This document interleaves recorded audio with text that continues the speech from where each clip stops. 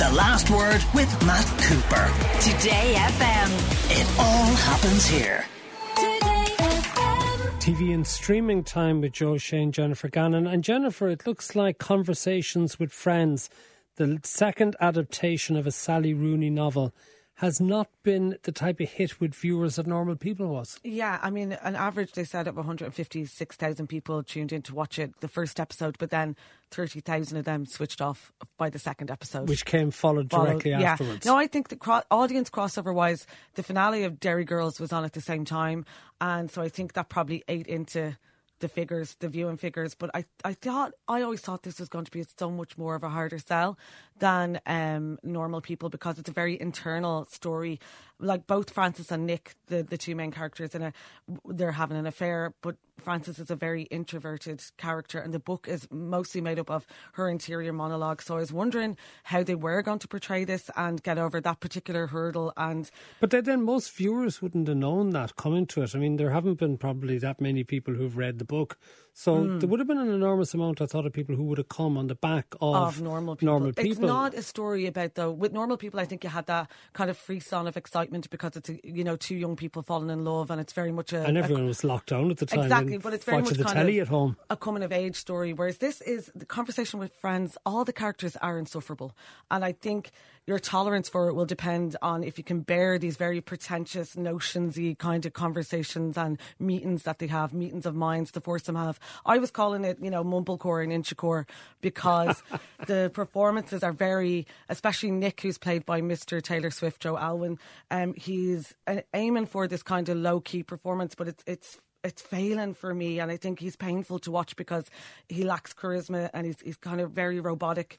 And I kept on saying I can imagine Donald Gleeson playing this role, and I couldn't get it out of my head then, and I was disappointed by him. And a lot of the reviews are the same. They're disappointed by his lack of engagement with the material. He just feels very stilted in it or something. I don't know. I wasn't. But I will say Alison Oliver, who is Frances, who is the new find, Louise Kiley's new find. And as we know, she has a star-making touch. She discovered Paul Mescal. So she's great. She's brilliant. Georgia, I didn't expect you to be among the 156,000 people who were estimated to have watched. Those are disappointing figures, I'd imagine, off RT for a 9:30 showing. They are, but you got to remember the episodes were back to back, and that was a drop off in the audience. But even starting off, that is disappointing. You have, Derry Girls, the finale was on. Also, the Europa League final, and that went to a pretty dramatic finale as well. And I think a lot of people were kind of switching over to that as well, as the prospect of Rangers getting beaten in extra time. And penalties, as it turned out. And penalties, and everybody loves penalties as well. So I think people might have been switching over to that and waiting to see that. It was never, as you said, for mopey people, we were literally locked into our own homes, so we couldn't, people were captive, literally a captive audience. You don't have the same with this. And it's never going to have the same impact. It probably will grow an audience and find an audience because there is an audience out there for it. But I don't think RT and I don't think the people behind making it, I don't think they're going to be panicking just yet. Okay. You're not a fan of Derry Girls, so you probably weren't watching the finale of that either, Joe, were you? Either. No, Europa League all of the way. I know that Derry Girls, it was interesting, and I know what you're leading on to here, because there was a very interesting phenomenon on social media where people were saying on Twitter and everywhere, basically, that they'd learned more about Northern Ireland and the Good Friday Agreement from the last 5 minutes of the last episode of Derry Girls than they ever had done in school in England. And that chimes exactly with my experience. I lived in London for 5 years up until fairly recently, and people over there really didn't know the first thing about Northern Ireland. Educated people didn't know the first thing about Ireland. Most people, it was some sort of kind of Narnia place that you had to remind them was part of their own actual country. So Derry Girls has performed, especially in the times we are now, and in this week when again the Good Friday Agreement is under attack from the people who want to save or claim to want to save the Good Friday Agreement, the people who want to trash the protocol, the people, Boris Johnson who wants to use it as a sort of an endless vindictive generation operating machine against the EU. It's interesting that Derry Girls has kind of humanised that story, the Good Friday Agreement, the peace process, and everything that has come from that, from a very, very large British audience. It's a valuable, thing that Derry Girls has done. But Jennifer, that was a sort of a side element to what was basically a comedy show and entertainment, which seems to have lived up to expectations for the final series. I definitely think so, and I think it made such an impact because it's so warm and so funny, and audiences really engaged with the characters, and they wanted, by virtue of that, they wanted to understand the history of that time, and it's an amazing legacy for Lisa McGee to have, and I think obviously as well shows the importance of a station like Channel 4, which has come under fire from the very oblivious Nadine Dorries, who's the UK Culture Secretary. And I think Channel 4 consistently gives opportunities to young writers, especially comedy writers, and gives them the freedom to tell their own story. And we've seen that from the days back in the day of Father Ted, right through to someone like Michaela Cole with Chewing Gum, and even now with Jamie Dimitriou's Statlets Flats. I think Derry Girls was this unexpected smash hit as well, because it tapped into that 90s and 2000s nostalgia, as well as having these very memorable, well-drawn characters and this really gorgeous emotional core. And I think that's what a lot of people were talking about with the finale. It never veers too much into being too cheesy. It has this perfect balance of kind of light and shade, and I think the finale really showcased that in spades. It definitely did. I'm sure many people have seen the photographs of the actor Kenneth Branagh with a remarkable makeup job, looking extremely like the aforementioned Boris Johnson, for part of a new series called This England. So let's hear the trailer for it. A new dawn is breaking. 2020 will be a year of prosperity. This COVID virus, we need to keep an eye on. 500,000 deaths. That is a worst case scenario. The single best thing we can all do is wash our hands. We need to stop mobbing how we pay for it. You must stay at home. I have a hunch that Johnson will come to regret securing the Premiership. Isn't it someone's actual job? Give me a heads up. The United Kingdom has overtaken Italy to report the highest official death toll. Not a Channel 4 programme, because you'd imagine there'd be a British government clampdown on that.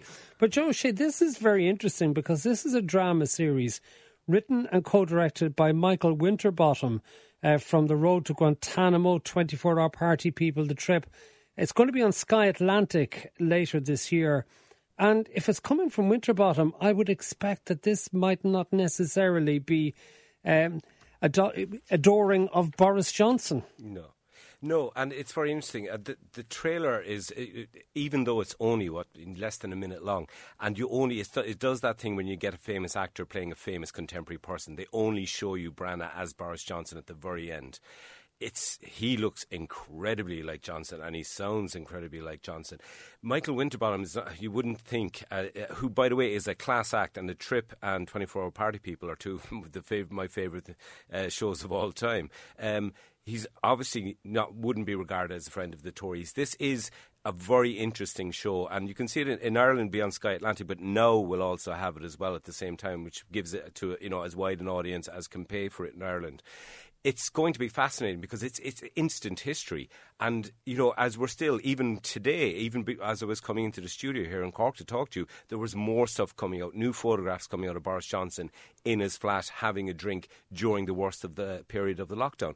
It's going to be fascinating. And it could really kind of hit at a time when Boris Johnson is going to be in a lot of problem and crystallise that kind of public opinion, or at least put it right up there on the screen and show people what was going on. I think it's going to be one of the most important shows of 2022. I mean, I hope it is, but I think the quality of Michael Winterbottom's output varies. And I think something like Greed and something like The Killer Inside Me just didn't hit the mark, and I hope it's as biting as it should be. But I think a lot of people are going to be distracted by looking at Kenneth Branagh. It's a bit like Michael Sheen as Chris Tarrant in Quiz, and he looked a bit like a haunted waxwork of Nicholas Witchell. I think that's going to be distracting. I think I preferred something, for the moment, until I see it, I liked Help, the miniseries with Stephen Graham and Jodie Comer, because it was written by Jack Thorne, because it concentrated on normal people and it wasn't about the corridors of power. It's about ordinary people and how the decisions by Boris and co brought care workers and their families to their knees, and it was merciless. And I just hope that this by Michael Winterbottom will be the same, whether it includes Partygate or not, but it needs to be really severe. Stranger Things, Jen, is back on Friday. Yes. What series is this? I gave up on it back near the end of the first the season. oldest children in America are back. They're, you know, with their unseemly haircuts. And the length of the episodes of the new series is just causing a complete controversy because they're all clocking in at about an hour and 20 minutes. And then... That's almost like a full-length feature movie. But there's 2 episodes in the finale, which has been split into 2. It's coming in July, so the finale of season 4. There's another season after this. But they're coming in at a whopping 2 hours and 30 minutes. And it feels, for me, a bit like an endurance test, like rather than this fun, nostalgic sci-fi show that it used to be. And I just think, you know, by the time the finale, the season 5, the finale comes around, I think people will be sick of it. I'm thinking, no doubt it'll be as long as Showa. Joe, have you stuck with Stranger Things? No, I couldn't. I think I did a season and a half, but it does, it's also costing $30 million an episode at this stage, by the way. What? Yeah, $30 million an episode. It's obscene almost. It's like, you know, they came up with a really, really good gourmet burger, which you really liked eating the first couple of times, and then they just kept making the burger bigger and bigger and bigger, and it's ridiculous. I mean, I got halfway through the second series, and I was doing that really marquee Netflix drama thing where something happened at the start, then there was 45 minutes of faffing about and sort of plot development and sort of character development, and then something dramatic happened at the end, and then bang, tune in next week, or, you know, go to the next episode immediately. I can't see how people are still tuning into this thing, but they must be, because Netflix wouldn't be spending $30 million an episode. Well, maybe otherwise. they would, because they were spending very badly maybe up until recently. Now they're starting all the cutbacks. There's about 150 staff been made redundant now, Joe. Yeah, it's this story got a lot of play. Now, it's only 2% of their total North American workforce, so 150 staff. But what it's been seen as, and what Netflix, interestingly, what Netflix said themselves, this is because of not only a slump in new members joining, which was always the Netflix kind of model. We're always expanding, always getting bigger, always finding new audiences and new markets. They've actually had people leaving Netflix, and that is a really, really writing on the wall thing for an organization like Netflix, which has built on this endless expansion, joint audience market. So I think why a lot of attention has been given to this, because most of the content creators I have seen that have lost their jobs have been people from minority backgrounds who are hired supposedly to broaden the focus of Netflix. There's, you know, and who have brought popular shows to the table like Heartstopper and Squid Game, and it's really not a good look, because they went on this diversity drive in 2020, and now those people are the ones that are being made redundant, and that does not look good optics wise. And I think they're in free fall now. I mean, anecdotally, I know of so many people that have cancelled their subscription because of the price hike, and I don't think that Netflix is offering them the quality shows that is, you know, to justify the price of this. And I think they'll just have to have a rethink about their strategy. And, you know, there's news items now about them wanting to bring in advertising or have live content. So, like, they're just going to be following the linear TV model. And they just have the pressure because the competition is so great. You have Disney Plus, HBO Max in America, and Apple TV, which is now really becoming the place for quality TV. And these are all businesses which have alternative revenue streams outside of just streaming. Apple can do it as an afterthought almost, pump as much money in. So can Amazon. Yeah. Disney has other things. I think Netflix is big trouble. Anyway, let's get into our picks of the week. I want to start with you, Joe. And you've picked one involving Ardal O'Hanlon, who'll be with us on the programme later in the week talking about his new novel, Brouhaha. But you are interested in a TV documentary he's made as well. Yeah. No, I'm not. Yeah, I'm not normally a fan of comedians doing history. It's a format that actually as well has kind of like really gone out of fashion now. But I do like Ardal O'Hanlon a lot because I think he's an interesting, thoughtful guy. I really liked his showband stock. I thought that was fantastic. And this is a very interesting one. It's called Ardal O'Hanlon Tomb Raider, and it's on RT1 on Thursday at 10:15 p.m. And basically he's retracing these archaeological and anthropological expeditions that went across Ireland in the 1930s. A team from Harvard University, a Nazi archaeologist from Austria, and a Welsh geographical professor. Okay. And what they were doing was they were looking to find the origin of Irish man, basically. And it's all a bit mad, and there's phrenology and there's kind of Nazi overtones to kind of like the Celtic race and where they came from and all this kind of stuff. But I think Ardal Hannon is going to do a very good job of telling this very forgotten story. And there's also bits in there about how the two Irish states at the time, the Free State and Northern Ireland, kind of built their own kind of national myth by going and looking at these archaeological sites and our great kind of ancient history. So it's Ardal Hannon, Tomb Raider, Thursday, 10:15pm on RT1. Well, he'll be with us, as I said, either Wednesday or Thursday about his new book, but we'll talk to him about that as well. Jennifer, you have one picked out for this week, which I'm actually looking forward to seeing as well. The Flight Attendant, Season 2. Season 1 was good fun. It was just such a proper caper. It was that great mix of action and comedy and drama, and it's this kind of, you know, chaotic multi-genre show that we've seen. I think its biggest influence is like probably the first season of Killing Eve, and it stars the Big Bang Theory's Kaylee Cuoco as the titular flight attendant Cassie, and the last time the plot revolved around Cassie's drinking leading her into trouble, and now she's sober. She's moonlighting as a CIA agent in Berlin in her spare time, as you do, and she's attempting to get her life back in order after it's left in complete disarray in season 1, and she's trying to maintain her sobriety at the same time. It's an international spy adventure now. It's pretty much one of those, and it's kind of in this kind of Hitchcockian nod. She has a doppelganger she ends up getting accused of a murder, and they're trying to frame her. And it really doesn't matter for me really what the plot is, because I really think that her performance is just so engaging. It's a screwball comedy type of performance that you can imagine Jennifer Aniston would have done, you know, years ago, and it just works so well because not only is it this high stakes thriller, it's also grounded by this very high stakes emotional journey that is really compelling because of her performance. Your last word is 0874-100-102. Dan says the new Obi-Wan Kenobi series on Disney Plus makes Stranger Things look like Junior B. Hurling. And another listener says Kenobi on Disney Plus, biggest release this week. Is it? Yeah.